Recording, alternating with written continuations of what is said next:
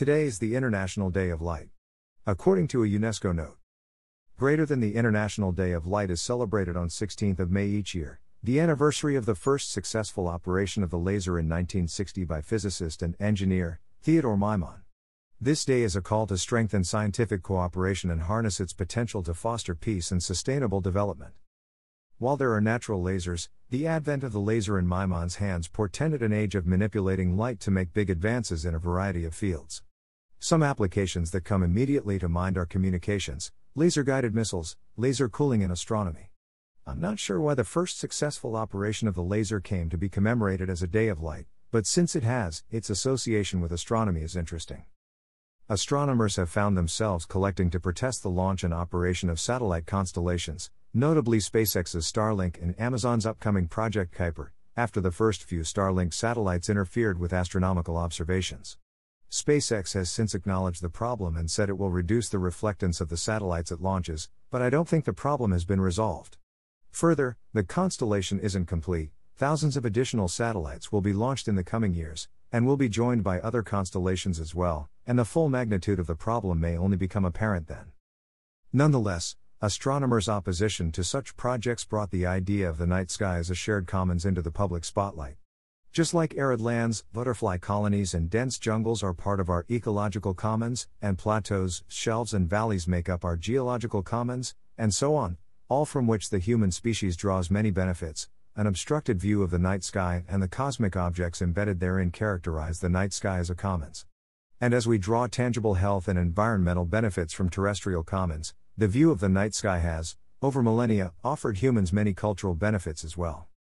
However, this conflict between SpaceX, etc. on one hand and the community of astronomers on the other operates at a higher level, so to speak. Its resolution in favor of astronomers, for example, still only means, for example, operating fewer satellites or satellites at a higher altitude, avoiding major telescopes' fields of view, painting the underside with a light-absorbing substance, etc. The dispute is unlikely to have implications for the night sky as a commons of significant cultural value. If it is indeed to be relevant, the issue needs to become deep enough to accommodate, and continue to draw the attention and support of academics and corporations for, the non-rivalrous enjoyment of the night sky with the naked eye, for nothing other than to write better poems, have moonlight dinners and marvel at the stars. As our fight to preserve our ecological commons has hardened in the face of a state bent on destroying them to line the pockets of its capital cronies, I think we have also started to focus on the economic and other tangible benefits this commons offers us, at the cost of downplaying a transcendental right to their sensual enjoyment.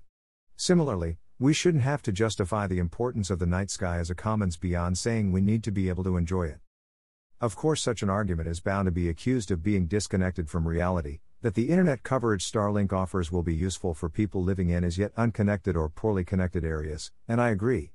We can't afford to fight all our battles at once if we also expect to reap meaningful rewards in a reasonably short span of time, so let me invoke a reminder that the night sky is an environmental resource as well. Let us be reminded, as we light the world to suit our needs and whims, a 2005 book wrote, that doing so may come at the expense of other living beings, some of whom detect subtle gradations of light to which we are blind, and for whom the night is home. More relevant to our original point, of the International Day of Light, Astronomy and the Night Sky as a Commons, a study published in 2016 reported the following data. According to the study paper, emphasis added.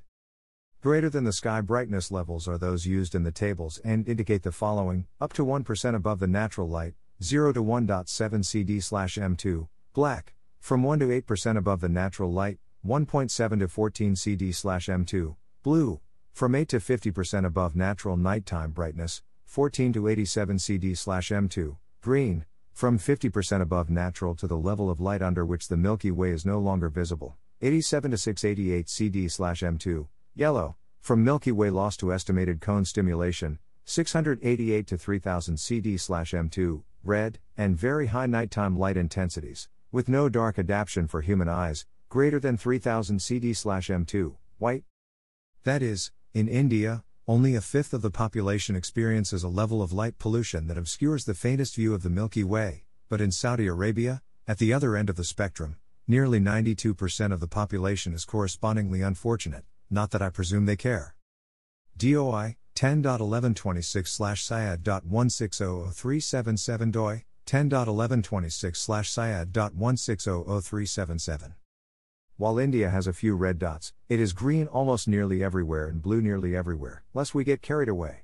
Why? In March this year, Dorje Anguk, an engineer at the Indian Astronomical Observatory in Hanle who has come to be celebrated for his beautiful photographs of the night sky over Ladakh, tweeted the following images that demonstrate how even highly localized light pollution, which may not be well represented on global maps, can affect the forms and hues in which the night sky is available to us.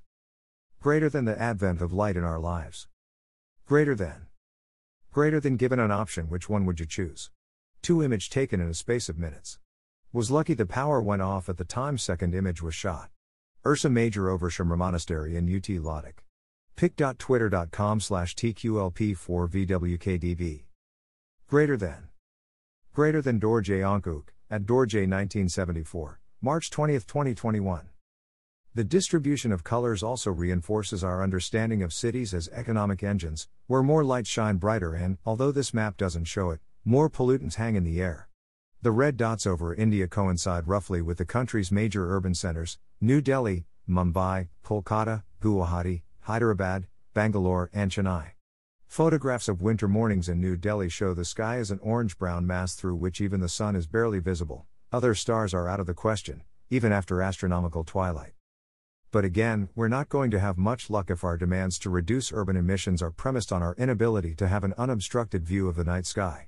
At the same time we must achieve this victory, there's no reason our street lamps and other public lighting facilities need to throw light upwards, that our billboards need to be visible from above, etc., and perhaps every reason for human settlements, even if they aren't erected around or near optical telescopes, to turn off as many lights as they can between 10 p.m. and 6 a.m. The regulation of light needs to be part of our governance.